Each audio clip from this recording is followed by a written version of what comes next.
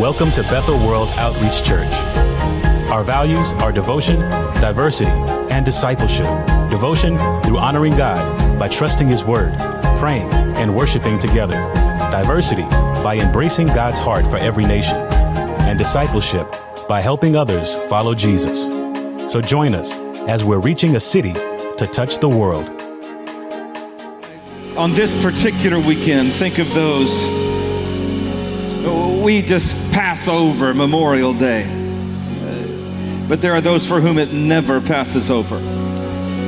When for the rest of us, we forget and have moved on. There's no moving on. It will always be there. And I pray that your goodness would come through to them today. Be the God of all comfort. Be the God of all compassion. Be the God who sees. Be the God who is near. Be the God who provides. Be the God that you have claimed to be and said to be and always proven yourself to be. Show your goodness. Show your goodness to these families and friends who've been left behind. And Lord, center us today in your goodness, the goodness of your heart, the goodness of your character, the goodness of your word, the goodness of your promises, the goodness of what you will do and have done or going to continue to do for us. In Jesus' name we pray. And all God's people say it together. Amen and amen. I hope you're enjoying the goodness of God this morning, are you? God is good. I said, I hope you're enjoying the goodness of God this morning. I don't know. I am. He is good. And you must know that He's good. If you're here on Memorial Day weekend, you've figured out that though a day on the lake is great, God is even greater. Another round of golf, there's nothing wrong with another round of golf necessarily, but if it keeps you from God, there's something even better about God than a round of golf or a day of fishing or whatever this weekend might bring to you. Today, my name is Dave, by the way. I'm one of the pastors here. If we haven't had a chance to meet, glad that you're here. I assume that on Memorial Day weekend, we're talking primarily to the faithful. That's kind of what it is. You're not, on the way to your next endeavor right now, stopping in at the largest Buc-ee's in the world. Did you know that we have the largest Buc-ee's in Tennessee in the world? You know what Buc-ee's is? No? It's like this massive, Costco of gas stations. That's an experience in itself. It's like I don't know, it's the Disneyland of gas stations. It's something, I don't know. You just head straight east of here. You walk into Buc-ee's. I'd never been until this weekend. Walked in, I got to meet Buc-ee himself. I have a picture of me with Buc-ee and a sticker that I almost wore. Just kidding. Holly dared me to, but I didn't. She said, "You're really getting a picture with Buc-ee?" Yes, I'm getting a picture with Buc-ee today. Had a great time doing that, but back here for a Sunday morning, you're here. Thanks for your faithfulness. Thanks for the sacrifice you're giving. I think that makes it a very appropriate day to talk about some of the things that we're going to talk about. This weekend presses us in a way to think about mortality, doesn't it? If we think about what it's really about, we're paying attention to the fact that some have paid the ultimate cost for us to have the freedoms we have. But that brings us face to face with the fact that even if that wasn't given voluntarily, wasn't taken from us tragically, at some point in time, you and I are going to die. I hope you face that. If you haven't already, that's coming, and coming sooner than we want to think. And when we die, there's something interesting about dying. There's a strange violation of our privacy when we die. Have you paid attention to that before? When you die, there's this strange violation of your privacy that occurs. Things that were hidden come out in the open. Things that were tucked away get untucked. Things that you thought weren't anybody else's business all of a sudden become all kinds of people's business. I've had a great inspirational value in my life of reading Christian leaders' journals over the years. And it just dawned on me this weekend. I don't know why it never dawned on me before. They never meant for us to read those. They were writing their own personal thoughts and their own personal wrestlings and their own personal struggles and their own personal prayers. And now here we are, thousands of copies, 500,000 copies sold, 3 million copies sold, the New York Times bestseller, and all of it that we're reading. We're reading their little private thoughts. Or that great book from Anne Frank's personal diary. She never thought we would be reading about her secret crushes as she was hiding from Nazi Germany. Those were her own private thoughts. And now we're all reading them. When you die, people are going to go through the places where you've stuck things that you don't want others to see them. They're going to find those things. I have a friend, it's kind of a funny one, but I have a friend who has something in her purse.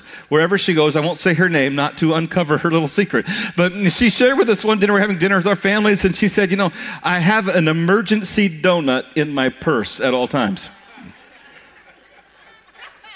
Now, I'm not sure what constitutes a donut emergency, but apparently she is anticipating at any given time, on any given day, she might have a donut emergency. And it's not like a wrapped Little Debbie donut. No, this is like donut she got from the donut shop that day, wrapped up in a paper towel, stuck down in her purse.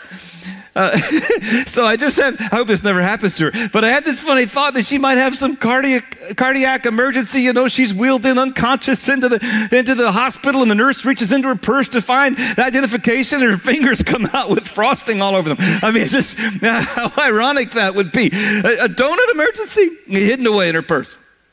Now, that's kind of a comical one, but we have all kinds of things tucked away in all sorts of places. People come to funerals and find the secret family. They open up the finances and find the addiction or the compulsion or the membership that never should have been held. There is a strange violation of our privacy when we die. One of the things that often gets uncovered is the financial health or lack of health of the person we were related to. Now, financial health isn't everything, but it is one thing. In our house, we have a little drywall spot on the drywall, just the wall that's painted, and we've marked on it with pencil the last few growing years of kids in our house and some that aren't in our house, but they're in our house often enough they might as well be. Their parents say, we just send our kid home. So we've marked out all of those little growing spots on there. Now, height isn't the only measurement of your growth, right? It's not the only measurement of your maturing, but if for some reason it's below where it should be at the time in life where you're at, doctors want to check in and make sure your growth isn't stunted for some reason. That's kind of how I think of our financial health, that it's actually a marker of our spiritual maturity. It's not the only marker, but it is a marker. If we slap a ruler on the top of your stewardship life and it's below where it should be for your time and place in your Christian journey, then we should ask if for some reason your growth has been stunted. Today, we're going to be in 2 Corinthians chapter 8. If you have your Bibles, I encourage you to bring your paper Bibles whenever you can. Prevents a lot of distractions, at least for me. I find that when I fail to do that, I'm often going through other things I don't need to in church myself. So if you do have a phone or a tablet, you're welcome to turn them on, or the scriptures will be on the screen. 2 Corinthians chapter 8. If you don't know where that's at, Acts, Romans, 1 Corinthians, 2 Corinthians. If you go to Galatians, Ephesians, Philippians, Colossians, you're too far. 2 Corinthians. Chapter 8, I just want to read this passage to you where Paul is describing a group of very mature Christians on the basis of their giving health. Listen to what he says. We want you to know, brothers, about the grace of God that has been given among the churches of Macedonia. Now, he's writing to Corinthians. That's the city of Corinth in Greece. Macedonia is the neighboring nation just to the north and the east. So he's writing to neighboring nations, and he says, I want you to know about the graces that have been given among the churches of Macedonia. For in a severe test of affliction, pay attention to that phrase. In a severe test of affliction, their abundance of joy, and, pay attention to the next phrase, their extreme poverty have overflowed in a wealth of generosity on their part. For they gave according to their means, as I can testify, and beyond their means of their own accord, begging earnestly for the favor of taking part in the relief of the saints. He's taking up an offering for those Christians who are hard-pressed in a difficult situation from churches all around the ancient world, and they're participating in this giving for the relief of the saints, as though they didn't have things going on. And this, not as we expected, but they gave themselves first to the Lord, and then by the will of God to us. Accordingly, we urge Titus that as he had started, so he should complete among you, to the Corinthians, this act of grace. But as you excel in everything, in faith, in speech, in knowledge, in all earnestness, and in our love for you, see that you excel in this act of grace also. Or, as the NIV translates it, see that you excel also in the grace of giving. Now, this has been kind of a summary of the life of the Macedonian Christians in brief in their giving history. And here's what's true. They're dead. This is the only thing we know now about that group of Christians, by and large, except for the book to the Philippians. Most of what we know, this little section right here is sort of the epitaph on the tombstone of the Macedonian Christians. Can I summarize it for you, at least in the first stab, what I think is sort of on the epitaph, the inscription on their tomb? Here lie graceful givers. That's what I'd call them. Graceful givers. They made giving look easy. Now, embedded in this passage about the most spiritually mature Christian, if you pay attention to it, you reflect on it, and you think what's behind it, there are 5 levels of giving that Paul is eliminating, basically saying they're not here, although some are. They're not here, although some are. They're not here, although some are. They're not here, although that's wonderful, and some are there. They're actually beyond all of that. Here's where they are in level 5. Giving level number 1, I have some bikes here, but this is pre-bike. Giving level 1 is pedestrian. It's giving out of excess. It's just like learning to walk. Giving level number 1 is giving out of excess. That's just learning how to walk. So when a child takes their first step and they're very, very, very young, you're excited about it. If I came to you and said, hey, I can walk, you wouldn't be terribly impressed. Now, if something tragic had happened to me and I lost my ability to do it, and then I called you and said, hey, I can walk again, you'd be excited. But right now, that wouldn't mean much to you. It's normal to be able to walk. It's human. You don't need any empowerment to accomplish that from any external means. Giving out of excess. Secular people, unbelieving people, do this.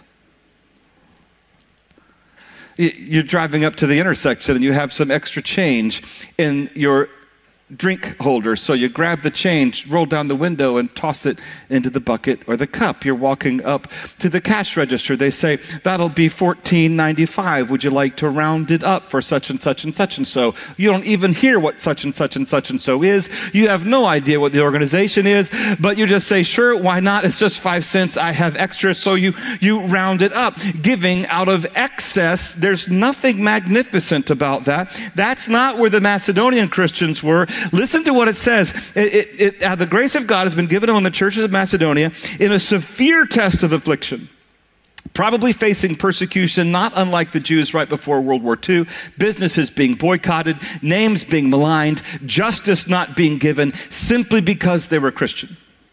In a severe test of affliction, their abundance of joy, and extreme poverty.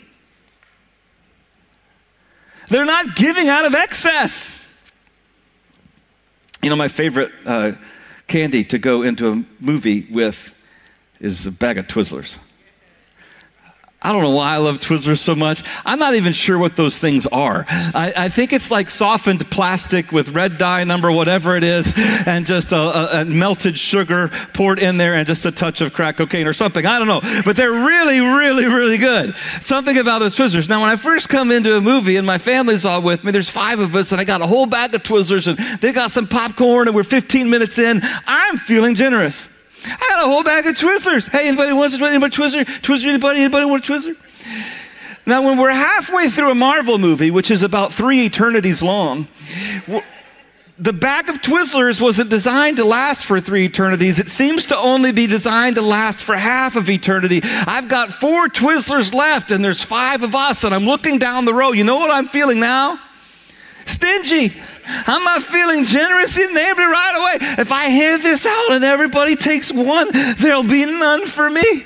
There won't be any left for Dave. Now, how many Twizzlers does a man need? Like zero. Like there's no actual need for a Twizzler, right? You're already in excess the moment you think about a Twizzler. But it's human nature to want to have the excess be excess. The actual literal word here is surplusage or something like that. They tried to translate it. They made some word, surplusage. That's what it was. Surplusage of things. They don't have a surplusage of things. They have the opposite of a surplusage of things. Giving out of excess, there's nothing miraculous about it. When a billionaire gives $2 million, great. They started a scholarship for underprivileged kids. Way to go. That's less than 0.2% of what they have. If they have a standard drawdown of 4.5% yearly, that means they're giving less than 5% of their income if they earn nothing more at all. But I know how billionaires get to be billionaires. It's not by not earning more. Nothing impressive about that. The next phase is really sort of preschool years. Isn't this a great, beautiful, classic radio flyer bike? Courtesy of Olivia Brakey. Thank you for giving this to us for the day, Olivia. I know you love it very much. This cute little bike. You know how kids ride these things? You ever watched a preschooler get on a tricycle? They get on a tricycle like this and it's a burst. Real fast and they stop, and then real fast and then they stop, and then real fast and then they stop, and they're done with it for a while. It might be 3 days before they touch the tricycle again. Giving level 2. Giving out of guilt. Guilt is a good short-term motivator, but it's not a long-term motivator. It will lead you to spurts of giving, stops and starts. You'll burn for a moment, and then you will burn out for a moment. But it's a phase you actually have to go through. Why? Because as you heard earlier, to not give is an act of disobedience. Therefore, you should feel some level of guilt, which is the initial turning point for you to repent. And often Christians, they move from this giving out of excess then to giving out of guilt. But you know what I've noticed about this phase? It's not a long phase. Not very many parents in the room still have tricycles around. Even if they still have kids, it's a pretty short window of time if growth is moving along the right way. Guilt, then, will never get you to where you need to go. But the Macedonian Christians weren't driven by guilt. It's a phase, but they weren't stuck there, because it says in a severe test of affliction, verse 2, their abundance of what? Joy, not guilt. Their abundance of guilt and shame. Their abundance of legalistic duty. Their abundance of religious commitment. No, their abundance of joy. They weren't giving out of guilt. Now, if you need a spark of that for a moment, it's not wrong for the Spirit to convict you. It's not wrong for someone who's discipling you to confront you. It's not wrong for someone in your family to ask a question, but guilt won't get you to where God wants you to be. Giving level 3, then, is giving out of obedience. Verse 3, it says, for according to their means they gave, and as I can testify, beyond their means of their own accord. Verse 4, moving on, begging us earnestly for the favor. Notice again, it's not guilt, for taking part in the relief of the saints. At verse 5, and this not as we expected, but they gave themselves, catch this catchphrase, first to the Lord. Now, the believers in the early church did not have the New Testament. They only had the Old. All of their sermons were coming from the Old. That's what eventually gave us the New Testament. So they were following the law, but through the lens of Christ and grace. So the Sermon on the Mount is the beginning point for understanding that. Jesus tells us nothing will be abolished from the law, but it will be fulfilled. In other words, it will be fulfilled beyond what the law would get us to. Following the Spirit and grace leads us somewhere that the law never could. But it is clear in the law that giving 1/10 of our income is the standard rule of thumb God wanted us to begin with. Giving then out of obedience is like this bike right here. This beautiful princess bike. Thank you, Jeff and Kat, for letting me borrow this. It's a bike with training wheels. Now, at one point in time in my life, I lived in a trailer. So I get to say this. One way to train kids to go is to just stick them up on a bike with no training wheels, give them a little shove as they're going down a hill, and say to yourself, well, if they fall down, that'll learn them. That's sort of the Tennessee trailer version. Teaching kids how to ride. Oh, shoot, that'll learn them. That's not necessarily the best way, though, to get a kid to ride a bike. Most parents put training wheels on the bike. Why? If they go a little too far out of balance, it catches them and shows them that's too far to the right. If they go a little bit too far the other way, it catches them and shows them that's a little out of balance. As they become more adept at riding the bike, you raise those training wheels a little bit. They can go a little farther, but they still get caught. That's what the 10% rule is supposed to help us do. Sometimes new Christians, they just want to give everything away. They love Jesus so much, and he's done so much for them, they want to give everything. They're throwing things at people. And they say, oh, the rich young ruler, I must be the rich young ruler. I'm going to give everything away. And they have nothing left to care for their family because they've been all too giving. They go one side. Then there's other new believers who just say, oh, there's no law anymore, and I can do what I want, and freedom, freedom, freedom. I'm not going to give anything. My daughter, my second daughter, Zoe, she's 17 now. She gave me permission to share this story. All of our growing up time with our kids, we've taught them to tithe. And when they got their little allowance, we told them to set aside in a container of some kind what they were going to give to the Lord. We're not going to check on it. We're only going to remind you about it. It's between you and God what you give. But we encourage you to practice tithing. So all of those growing up years, she did practice tithing. And it wasn't until she was 15 that she realized that tithe meant 10%, not 20%. So all of those years, she's been giving 20%. We just thought everybody knew what tithe meant. I don't know why we thought that. We thought we'd explained it. She didn't know. 20%. All this time she's been giving. And then 15, just 2 years ago, she said, wait, it's 10%? I've been giving 20. Does Jesus owe me back? Does he give interest? That little guiding rule of thumb helps you make sure you're not giving too much. But as you know, when we tip, she told me this today, when we tip, we give 20%, Dad. That's interesting. And if you add up all the tithes and offerings in the Old Testament that most faithful Jews gave, if they followed everything God commanded them to do, it ended up being more about 22, 23%, most scholars estimate. But the 10% rule is a guiding beginning point so that we don't get out of balance while we're getting our finances and stewardship in order. If your finances are out of order, you probably can't do 20%. But that's out of obedience, and there's other giving levels that this doesn't fulfill. We know they did because it says they gave first to the Lord, which for us, in our context, to give to the place that's ministering to you spiritually, relationally, emotionally, the best thing that we have compared to that is the local church. That's why we practice as members of Bethel 10% storehouse tithing. That's what everyone learns in their membership class here. Out of obedience to the Lord and lordship to Christ, it's a beginning point. Giving level. Oh, let me stop for a second, actually. I want to say something just in case you're where I think some of you might be. God's not after your money. He's after your heart. Don't get stuck on the wrong thought, because I think you might right about now. God's not after your money. He's after your heart. The problem is he knows your money already owns it, and he's got to loosen the grip that the idol of money has on your heart if he's ever going to get your heart to be fully his. When we get baptized in these tanks, we don't hold our wallet above the water. When we get baptized in these tanks, we don't leave our bank account out of there, our stock, whatever, our career out of everything goes under the water, because that's a symbolism that everything is under the lordship of Christ. He's not after your money. He's got plenty of money. What's money to God? But he knows if he doesn't get some of your money, he won't get any of your heart. Whenever my heart isn't aligned with something that God's heart is aligned with, you know what I've learned? Throw some money at it. Because then some part of my heart goes with the money, and it's like it gets stuck to that thing. If I'm not worried about people starving, throw some money at people starving, because then my heart gets ripped out and goes with the money, and then my heart is over there with where it should have been, where God's heart is.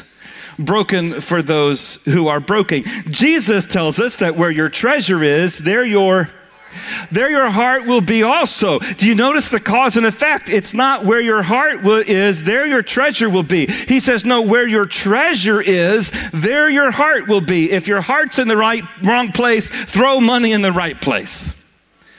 Watch it change. He's after your heart. All right, giving level number 4 is not out of obedience, it's giving to our ability.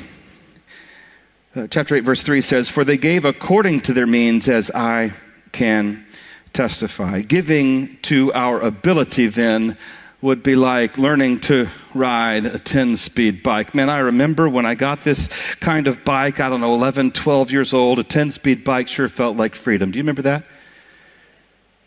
Could go wherever I want, ride with a pack of guys like a pack of wolves to whatever section of town we wanted to go.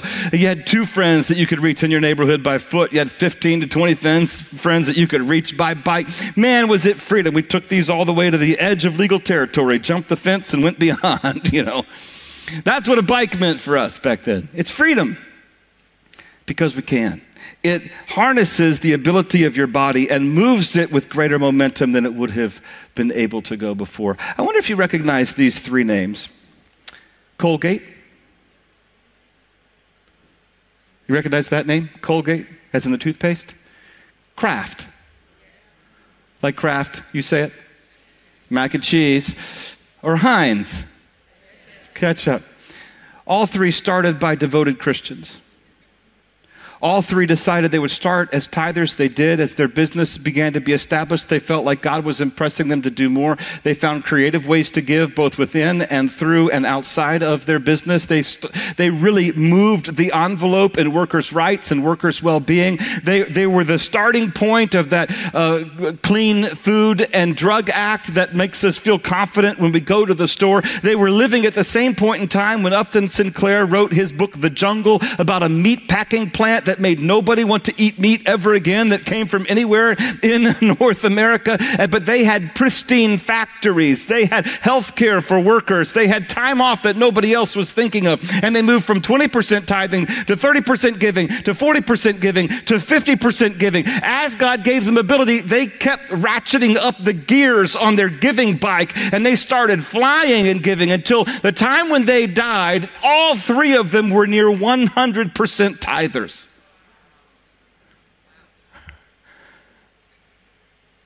Because they decided not to give by a rule, but to give out of joy. And as much as God gave them ability, they were going to keep giving because it gave them more purpose and fulfillment and significance than money ever could. That's giving out of your ability. But the very next phrase in the passage says, they gave out of their ability, and as I can testify, beyond their means. How do you give beyond your means? How do you give beyond your ability? That's the next level of giving. It's giving like God. Because God helps you give in a way that only God can help you give. If walking is giving out of excess, if tricycling is giving out of guilt, if training wheels is giving out of obedience, if a 10-speed bike is giving out of our ability, this little video I want to show you next is what giving like God is like. Watch what I mean by giving like God. Everyone I say, you come Johnny singing, I got a woman down in the tunnel trying to make it pay. He got the action, he got the motion. Oh yeah, the boy can play. Dedication. See, he's trying. He's on his giving journey. Now he's got it. This is Danny McCaskill, by the way, ladies and gentlemen. Danny McCaskill on the bike.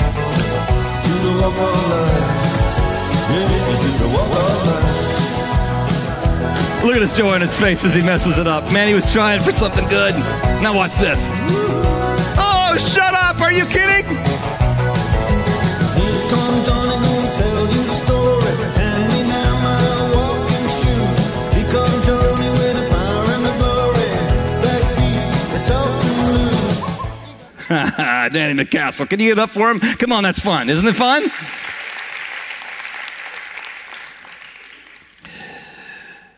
You see him on that journey of trying to make some things work. He doesn't quite get them right the first time. If you watch all of the Danny McCaskill videos, you know that he has so much joy and he works hard at trying to. He does something that he's gifted to do that most humans don't even think is possible with a bike. When he just gets on a bike, something miraculous seems to occur. That's what I want to suggest the level of giving is that the Macedonian Christians were at. And here's why they got there. Key principle for you to know. Money can never give the kind of joy generosity can give. How does money get a hold of our heart in the first place? It makes us promises it can never fulfill. Oh, you want belonging, just get more money, then you'll have more friends. Oh, you want significance, keep working harder, keep striving harder for success and status, and then you'll be significant. Oh, you want comfort. Oh, you want pleasure. Oh, you want a feeling that life is really alive. You don't want to feel dead anymore. You want to feel alive. And money makes all of these promises that it never delivers on. And the more you chase it, the more you want of it, and the more discontent you become. As a matter of fact, money, in my mind, is like a mirage in a desert of discontent. On the horizon, you just think, boy, if I could get that, then I'd finally be happy.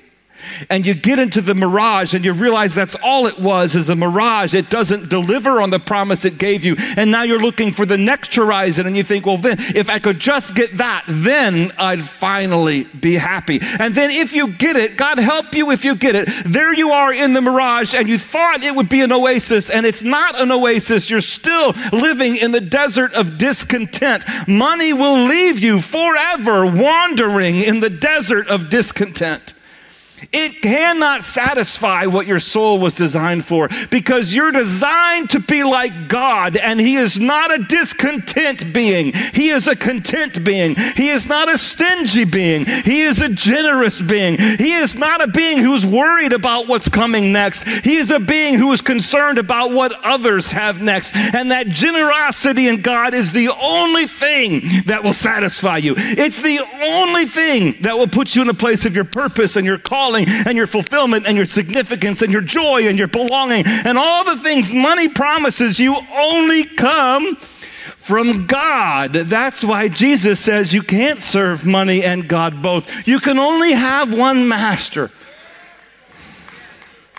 Either you'll love one and hate the other, or you'll do it the other way around. The generosity of God is the only thing that can solve the discontent of the human soul. If you don't believe me, chase the mirage. Come back in 10 years. I'll weep with you. It's not what God wants. Don't you want to give like God?